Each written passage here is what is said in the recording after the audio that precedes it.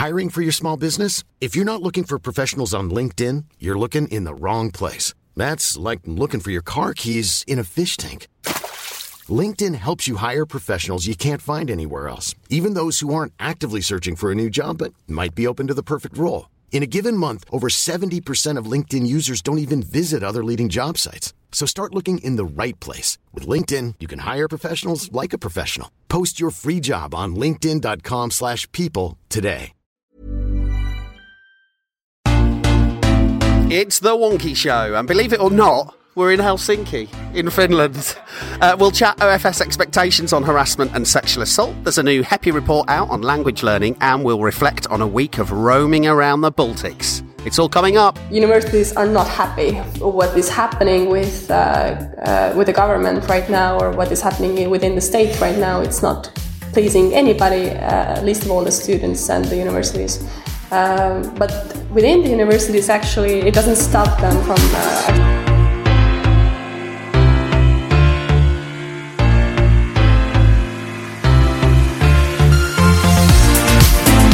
Welcome to The Wonky Show, your weekly way into higher education policy, people and politics. I'm Jim Dickinson, and just to explain, this week has been the Wonky SU's European study tour to the Baltics and Finland, where we visited 15 universities and student organisations across 4 countries by road and sea, and met almost 100 friends and partners from here in Eastern and Northern Europe. So, here in Helsinki to discuss this week's developments, we have 5 big names from the student movement. First up, Eve Alcock is president at Bath Students' Union. Eve, your highlight of the week, please. Probably the women in Latvia that led the National Union and the university that we visited, because they were pretty badass. And next up, Vicky Saywood-Reid is the education officer at Kent Union. Vicky, your highlight of the week? Probably those at Tallinn University. They really had their heads screwed on straight, knew exactly what they were doing, and were so passionate about their jobs. It was really nice to see. Excellent. And Katie Smith is the president at Newcastle University Students' Union. Katie, your big highlight? Knowing that across the globe we all face the same problems. Oh, gets you right here. Jazz Nesbitt-Larking is president at Bath Spa Students' Union. Jazz, your big highlight? I just think being so welcomed by all of the universities, and I was really impressed with all their English, and just feeling really welcomed in all these places. And we'll definitely come on to that English question in a minute. And Gary Hughes is chief exec at Durham Students' Union. Gary, your highlight of the week? I really loved hearing from everybody the massive focus on student mental health and the really exciting things they're doing that we hadn't even thought of in the UK. Brilliant. So yes, we start this week with the news that the Office for Students has published a proposed set of expectations on how universities and colleges in England should deal with reports of harassment and all forms of sexual misconduct. It's a pretty comprehensive and quite far-reaching bit of work that directly addresses an issue that students and their representative organisations have been campaigning on for years. Eve, doubtless you've done lots of reading on this afternoon. Why don't you kick us off? So the report is obviously really welcome from the Office for Students, and it contains a lot of things that certainly students and students' unions have been campaigning on for a really long time. Something that was particularly interesting to me from the Bath perspective, I suppose, is about the role of the governing body and the oversight that they should have over this issue. But it threw up the question to me about the fact that so many of those governing bodies are still pale, male and stale, and what does that mean for those governors asking the right questions when it comes to the strategic oversight of this issue. And it also occurred to me that we need to be increasing students' knowledge of this piece of work, because it should hopefully increase the confidence that they have to report to their university when they experience any form of harassment. So, Vicky, there's quite a bit in there, helpfully, I think, about kind of student unions, where they exist, and student engagement, more on student engagement than perhaps just plonking an officer on a committee. Yeah, I think it goes beyond just having one officer as a representative for all of students, especially with a matter that's this delicate. I think that it's quite a complex problem, harassment in the higher education sector generally. There's so many different forms of it, and I don't think it's necessarily just at the student union level that we need to be dealing with this. It's definitely a wider conversation that I think more students need to get involved with, and more students need to get involved with with their institutions, because it goes like so much more beyond reporting it to us and seeing what we can do. We really need to work collaboratively, I think, going forward. Katie, although this isn't focused exclusively on initiations are a type of harassment, and obviously you've had some significant problems at Newcastle in this space. Is this welcome, this kind of intervention from the regulator? I think definitely. In Newcastle last year obviously did a lot with the UK report that came out, and it was completely adapted into the university and in all our inductions at the start of the year, and I think we got a lot from it, and I think it's good to have an open space where we talk about it. I think a similar thing with this report is that it's really important, and it's about time that we do start talking about it more openly and freely, and I think that in Newcastle it has come from the students, and I think that's great that it's actually being followed through. It's bottom up, and students need to have more of a say, and not just sit on these committees but actually drive the change, and students are the change makers, and I think this is evidence of that. And Gary, that's interesting, isn't it? Because on the one hand, this is one of the first moments where the Office for Students appears to be actually working on something that students themselves might prioritise, but I guess some universities will be concerned that this represents a kind of regulatory overreach. Yeah, I was really interested in reading the consultation document, how OFS considered taking no action. That was in the rationale that they published. But just imagine if they hadn't, like the scandals that have happened at Newcastle, that Kate was just speaking about, but all across the sector. I think the overreach argument just doesn't hold any water with me. I don't think it will hold any water with students. The reputation of the sector in this area is so weak. Like every time you open the paper, there's a story that suggests this is important. And as OFS have pointed out, the inconsistencies, the lack of action in some instances, I think it would be really upsetting, I think, if institutions tried to hide away and say, we're autonomous, we shouldn't have to do this, when there's so clearly a need for action. It would be a real shame if they tried to hide behind autonomy as the reason.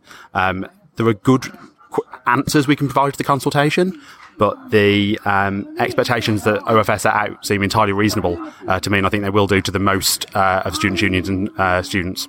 And Jazz, I guess, one of the things that the consultation touches on is the kind of quality of and training of, the sorts of people that are involved in some of these processes and decisions and, the governance of them. And, I guess, there's an interesting question, isn't there, about an old-fashioned culture that says 3 or 4 academics can handle, a bit of student graffiti, and something a lot more complex going on this time. Yeah, I think I completely agree with kind of what everyone said so far, and I do think that this is an issue that isn't going away, and I do think that universities need to admit that they probably can't face this alone, and they probably need some external input to kind of understand these issues, have further representation across the board, not just from students, but actually getting professionals in who can deal with these issues, and admitting that they kind of need that support for sure. And Gary, just before we move off this, there is an interesting question directly for students' unions and to some extent, departments of sport, halls. OFS is pretty clear here that if there are one student complains about another, it regards the university responsible. But, I can think of all sorts of universities which effectively delegate lots of student conduct and discipline issues either to their students' union or, there are those cases, that case at the Oxford Union the other week. There's all sorts of bits, and I wonder how that might play out. Yeah, as a students' union manager, that really interests me because a lot of the activities we will run, we hear reports where things are just unacceptable. I wouldn't go so far as to say that I know any examples of the calibre that we've seen in the press, but the guidance is really clear. It's trying to cover all sorts of ways in which students are harassed on campus. What was really clear to me in the consultation was that we can't not work on this.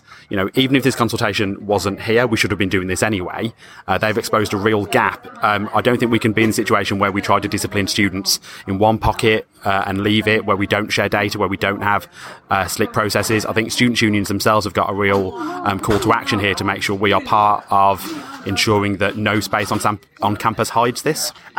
And Eve, this issue about student coverage is really interesting, isn't it? Because I guess, lots of procedures kind of have a hidden assumption that it's about full-time undergraduates. But this, OFS is really clear about meaning all students. Yeah, definitely. And it's something I was really, really pleased to see in the report, especially somewhere like Bath, where 60% of our student body take the third year out on placements. And so to see that sort of diverse range of students and student experiences covered in the report is so important, especially as certainly from my experience as a representative, it's far more difficult to get that support from your institution if you're not physically there on that campus. And increasingly the way the sector is going, we're going to see more and more of those students in future years. So it's absolutely integral that they are central to this work moving forward. Now, this week we've been across the Baltics and Finland to strengthen links with Europe, promote cooperation and steal some ideas.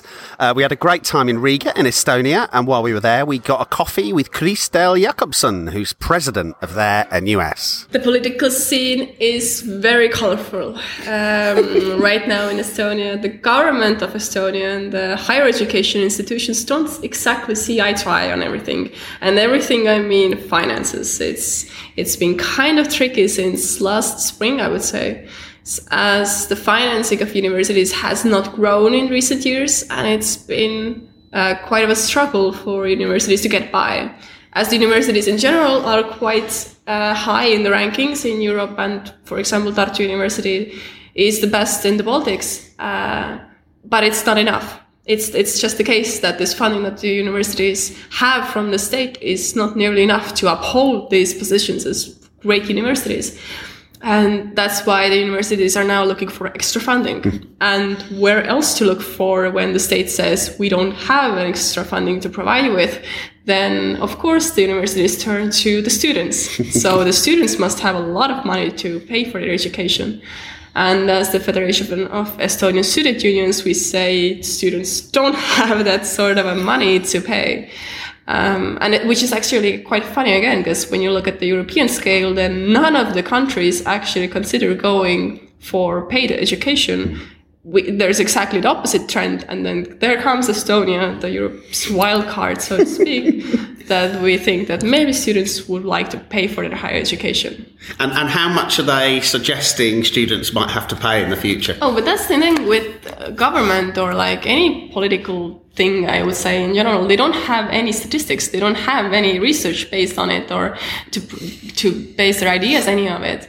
They say from 3,000 euros a year to 300 a month. So it really varies on curriculum. And we find it again like a dangerous thing, because if you have different payment options for different curriculums, it might affect, for example, if you have medicine studies that would, for example, pay like 1,000 a month versus some language studies that would cost maybe less. It would define also what students are studying, and I don't think that's reason for a functioning society in general if you start lacking some sort of areas in your institutions and in your society as a whole. And then just tell us briefly about student support arrangements, so maintenance support and for poorer students, and how does that work, and does it work at all? And I would say it supports not nearly enough. We always aim for more. But right now there are quite many scholarships for different fields of education in higher education. And if you, for example, go to study a teacher, to become a teacher, then as we know in Estonia right now, we are lacking teachers in high schools and secondary schools. So the state understands that, and they actually provide higher scholarships, and they have actually worked. So this year we had we filled in all the positions of teacher studies. So it's like a good sign that if there's a lacking of something and the state says it's needed to be filled and the society lacks teachers, then now higher education provides you with these teachers because they get enough scholarships. And well, I mean, I think it's a good thing. And when we were in Tartu earlier, he was talking about something about some fund or loan, we couldn't really work it out, which was all based on how much your parents earned. And so some students get married in order to get funding. Yes, that's the whole reason that young people get married in Estonia. That's true. No joke. But yeah, that's true, because it is considered that the marriage part is as well, that if you're a part of a family and you can apply for a support of like some sort of governmental scholarship, but it's not much. It's 70 euros a month, or tops 210, I think, or 270 or something like that the state would help you with, because your parents don't earn, for example, the minimum. It's the state's way of giving support if you're a part of a family. And when you get married, you create a different kind of a family. You create a separate family, and if the people are students in that family, for example, studying in a university, then you need support because none of you are working, and you get the maximum support amount. So happy marriage. Extraordinary. And can you give us a sense of what the kind of debates are within universities? How are universities responding to having less money? What are they doing on their sort of governance and the way they make decisions and so on? These are actually two separate questions. For example, first of all, universities are not happy with what is happening with the government right now, or what is happening within the state right now. It's not pleasing anybody, least of all the students and the universities. But within the universities, actually, it doesn't stop them from actually going forward with these things still. So in the major, like the biggest universities right now, Tallinn University of Technology and Tallinn University, both are going through structural changes right now in governance, in their university governance. So so the university governance is changing right now, and they have an example of Tartu University, which means that these supervisory boards and everything is changing, and how the universities are run, and all these bodies that are different, they're now being constructed on the basis of Tartu University. So they're now becoming more and more the same, just the university governance part at least.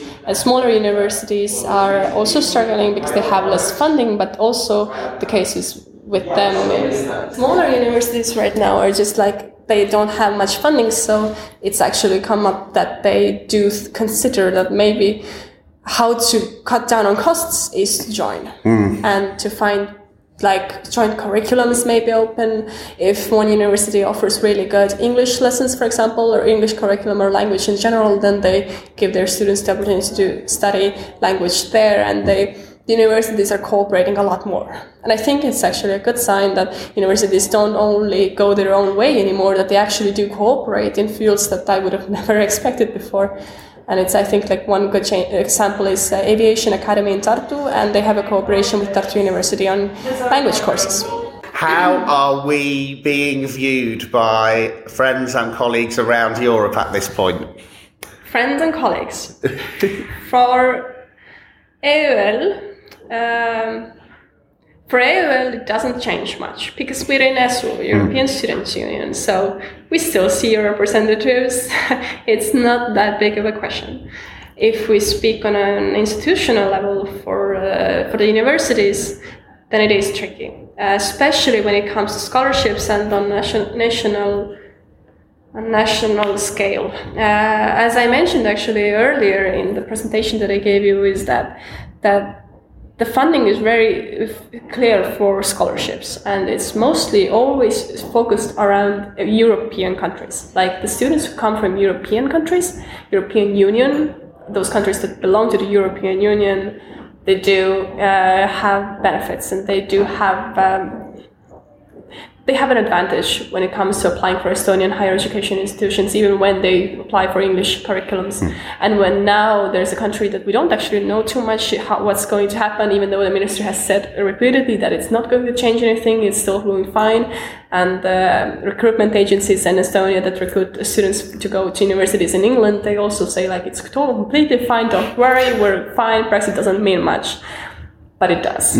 But in the end, it actually does, and we are very aware of that it does change some things. And when you listen to the political side of things, it's still like repeatedly, again, fine. But we're just sad. Yeah. We're just a little sad But it's okay if it's what the people want and it's what the people want. Now, next up, a paper from HEPI calls for fresh action this week across the education system to improve the UK's woeful performance on young people's acquisition of a second language. The report's author, Megan Bowler, a third-year student in classics, notes that 32% of 16 to 30-year-olds in the UK feel confident reading and writing in another language, compared to an 89% average in other EU countries. Vicky, lead us off on this one. Yeah, I think there's a bit of a push at GCSE level for students to sort of take up either French or Spanish, but I think that push probably comes a bit too late for most students, and then by the time you're doing it at GCSE and then A level, you're probably not quite at that standard that you want to be taking at university. And I think over here, especially as we've been talking to various students from various levels of education, it's really important that they've been learning it from primary and that it's embedded within them that they have to have at least another language. And I found it quite interesting that Christelle, who you just mentioned, she said that she didn't get a job because her Italian wasn't good enough, and it was one of 7 languages that she knows. Which, if we came over here and tried to get a job like that, we'd be laughed off because I barely know 2 languages. So it's really interesting to see how important it is to know more than one language, whereas I don't think we have that instilled within us from as young an age, and the importance just isn't there. So I suppose to build on that point, I completely agree that actually that intervention when it comes to prioritising language learning needs to come much earlier than it is currently. But actually what struck me when I read the report that I didn't see was that actually by the time that students get into higher education, because the higher education is a market and we currently don't have enough people studying languages at that level, it's likely to be courses like languages that are going to be increasingly shut down across the UK when the market gets more hostile. And therefore, we really need the push much, much earlier on and also quite rapidly to prevent that sort of pipeline effect. And then the other thing that I thought was really interesting when I was reading the report is the thing that cropped into my head is that we really need to address the culture of like British arrogance, that we'll just travel around Europe and everybody will speak our language and we don't even have to bother conversing in their native tongue. And it's been quite clear as we've been travelling around Europe this week that that's the case. And even the hospitality and the welcoming of everyone that we've seen, it just feels so much more humble and open. And then thinking back to the UK, I just think we have this real culture of arrogance, which I think we need to address at the real core foundation of this issue. Gary, dos cervezas, por favor? Sí, gracias. Interestingly, I did actually study A-level Spanish, and I think what struck me about what Eve was saying was that Spanish is mentioned as the top language in the report, and that's great, but it does really interest me that we think about modern foreign languages as Western European. I think elsewhere back in London, the government's trundling through the Brexit bill, and it really interested me that the protections, that an amendment trying to seek protection for Erasmus and students abroad was defeated. Now, that's a big, complex political debate, but it does really interest me that if we want to be competitive in the world, if we're open and we're turning outwards, Americans speak English, I suppose, but what are we doing in terms of Russian, Japanese, Arabic, Mandarin, and the other languages that are mentioned? I think I was fortunate enough to go on a research trip to Australia a couple of years ago, and actually the languages that are taught in schools there, nobody's learning French because they speak it in France. And that's not many other places. So I'm interested in this report about how schools in particular address the challenges of creativity in education, of language in education. And I think it's fair to say it's good that Michael Gove isn't focusing on this anymore. He's doing some other stuff, I believe, at the moment. Jazz, obviously, as the number of universities that actually teach languages declines, the number of opportunities for undergraduates that aren't studying languages to learn another language declines too. Yeah, I think I'm really actually glad this is being brought up, as I think it's a massive issue and we kind of all need to address it. I think the lack of opportunity is a massive thing, but I think going back to Eve's point about that arrogance of British culture, and the biggest thing that I've realised being out here is that we all expect people to speak English, and there's also this negativity around learning language, like when we used to go on school trips and people would be embarrassed to like kind of speak in the accent or things like that, and actually there's all this negativity around learning something new and making mistakes, and I think that comes from our culture, but actually languages are amazing and they are a really good tool in not just employability but widening your networks in the outside world. So I think it's such an important thing that is being addressed, and I think it does start from that really early education, and it can only kind of be fixed there because it's a culture change that I think we need. And Katie, look, Brexit has come up a number of times on the trip. And we're going to need to think about our international outlook and what we give to graduates, aren't we? Yeah. I think definitely as a young person on this trip, I think a few of us have felt quite embarrassed about the Brexit question. I'm obviously speaking for myself, but a lot of us here as well. And I think as young people, we're all aware that this is a very difficult political time. And I think learning languages is only going to open, prospects of moving abroad and ability to, look better on the job market. And it is a cultural change, but it will only improve our international outlook. So it's only, it's going to be a positive thing, and it's going to really benefit students in the future, I think. Now, as well as catching up with student reps from university and national bodies, we also caught up with some pan-European types. We found Katrina Koppel, who was VP of ESU, the European Students' Union, in 2018-19, in a bar. And here's what happened. Hi there, we're in a bar in Tallinn, Old Town, right now. And I'm here with Katrina Koppel, who was, until recently, the Vice President of the European Students' Union, but she has a long history of involvement in the Estonian student movement. Katrina, how did you get involved in the first place? Well, my involvement started actually when I was already in high school, but I did choose my university by the student union. So when I was choosing between two political science degrees, I went with the one where I knew that the student union was stronger, much more interesting. So I ended up in one of the bigger Estonian universities. Sort of what someone would maybe describe as climbing the career ladder through the local student union to the national student union. As the vice president of the Estonian Student Union, I did up and representing Estonia in the European Student Union, and eventually ran for the sort of European Student Union first executive committee and then vice presidency. Did also run for president, and did end up losing the elections as well. Tough experience in my life. Okay, so when you were working at a European level, what were the main issues you were dealing with? Well, the major issue, of course, at my time was visa issues plus issues with international students, with regulations across the board tightening when it comes to international students' rights to work, rights to study, especially rights to study without massive tuition fees. It's a massive issue across Europe. A large part of my job for the previous year was also actually dealing with Brexit, because a lot of the Brexit regulation was going through the European Union, and of course us as the representatives of also UK and Irish students did deal a lot with how that might turn out on a pan-European level.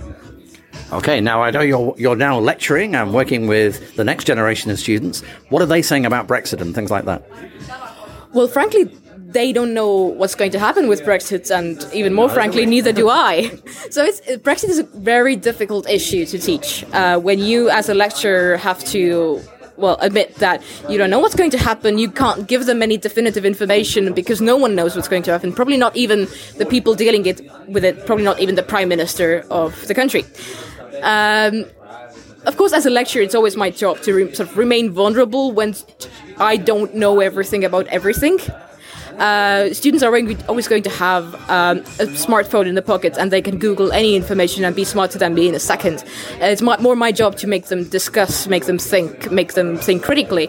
When it comes to talking about Brexit during lectures, it's much more a discussion of possible future speculation than it is teaching any definitive knowledge other than the percentages of the referendum.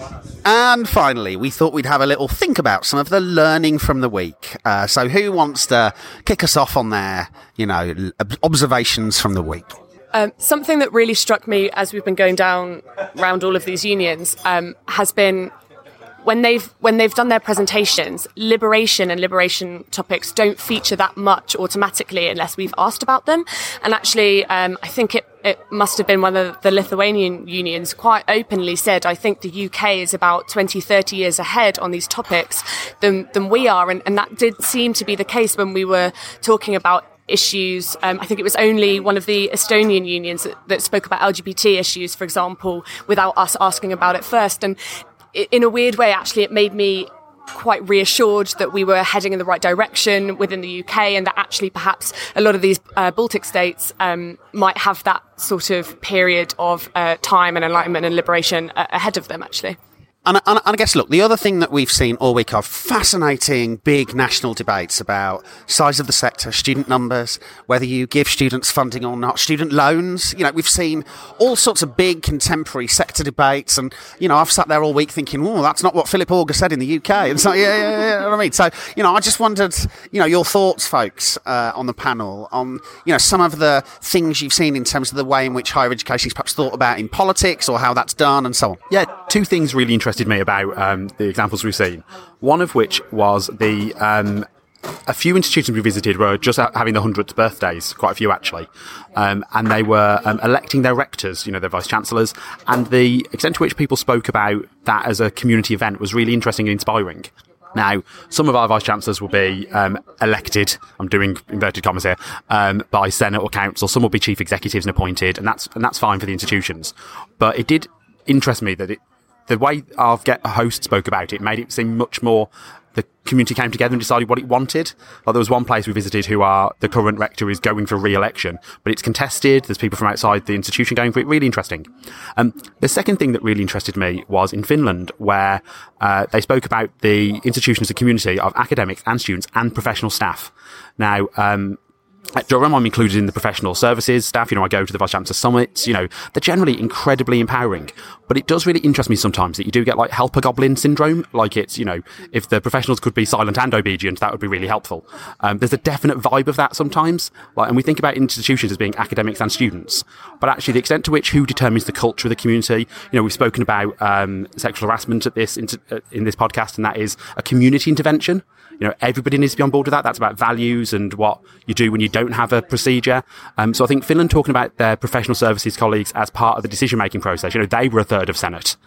It wasn't students and academics, it was also professionals. And again, like 9 out of 10 British institutions would burn down if somebody suggested that. But it seems such an obvious idea to think about when you're talking about cross-campus cultures, that you include all the people. Here they do that. I really wonder what would happen if we did that in the UK. There's something that's really stayed with me. For the first few unions that we visited, various people asked about how students are perceived by their local communities, because in the UK we always talk about town gown issues, it's rubbish or it's noise or it's drinking or whatever it is. And actually for the first few unions that we asked, the answers suggested to me that they didn't quite understand the concept of the question, i.e. the fact that the students were viewed any differently from anybody else was quite alien. And then this morning we were at Turkey University and we asked a similar question, and the president said a phrase which was, I think people like students because we are the future. And it was such a simple thing, but I was like, it's not a thing in the UK, or it's certainly not a thing in the UK that we see, you know, a narrative in the press or anything. And actually I thought that was quite stark, that there seems to be this real significant difference between the way that sort of citizens or the public view students in these states that we've been visiting compared to the UK, because certainly in the last 5 years I think students have been demonised somewhat, certainly in the press. I think something that we in the UK could probably learn from is that collaborative approach, and all of the unions that we've been to have worked like in unison with their universities, but also in unison with each other. Every union we went to was very aware of what was happening in the other unions around their country respectively, and also across the region that we've been visiting. And I think it sort of goes to show that there are those strong links that could be had. And I know we've got a lot more universities and unions in the UK than they sort of do in the countries over here, but I think something can be said for that collaborative effect. And I think that possibly goes a long way to explaining why there isn't that student problem over here, or the perception of students being an issue, because all of the students get on with each other. There's no rivalry between universities and unions within the same town, because they are a student town. They are one group, and they don't feel like they have to get argy-bargy about their space almost.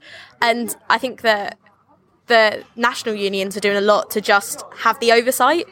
They don't necessarily intervene. They don't necessarily dictate what the smaller unions should be doing, but they are that umbrella to look out for all of the unions and just make sure that they're not feeling alone and that they do know what everyone's doing. And I think that sort of constant contact with each other, and the fact that they have all of these summits and they meet once a month in the capital to have a chat about what's going on, is really inspiring. I think as well, something that we picked up in Finland today was that, we are in Finland, right?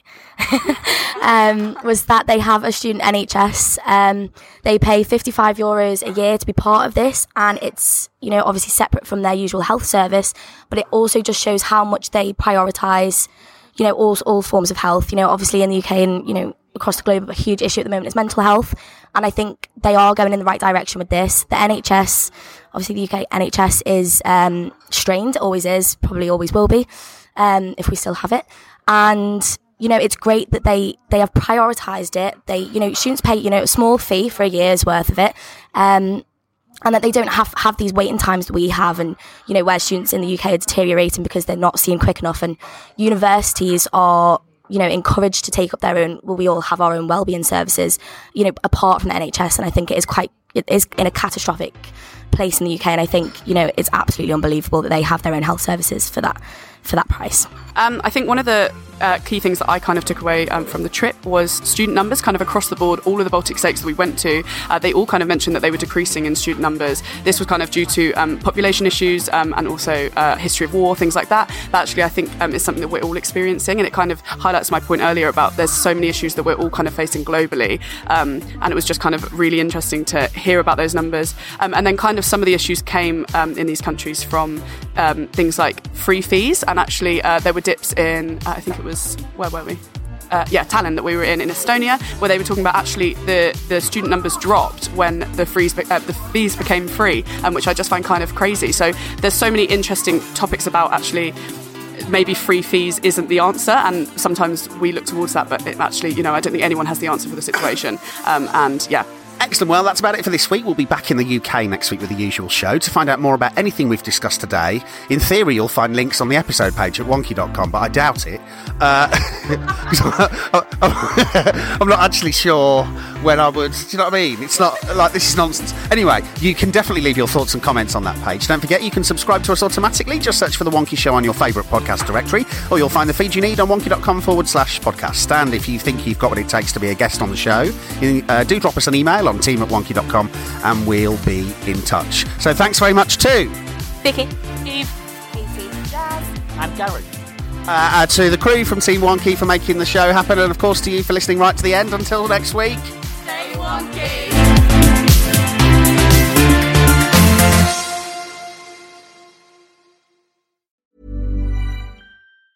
Planning for your next trip? Elevate your travel style with Quince. Quince has all the jet-setting essentials you'll want for your next getaway, like European linen, premium luggage options, buttery soft Italian leather bags, and so much more. And it's all priced at 50 to 80% less than similar brands. Plus, Quince only works with factories that use safe and ethical manufacturing practices. Pack your bags with high-quality essentials you'll be wearing for vacations to come with Quince. Go to quince.com/trip for free shipping and 365-day returns.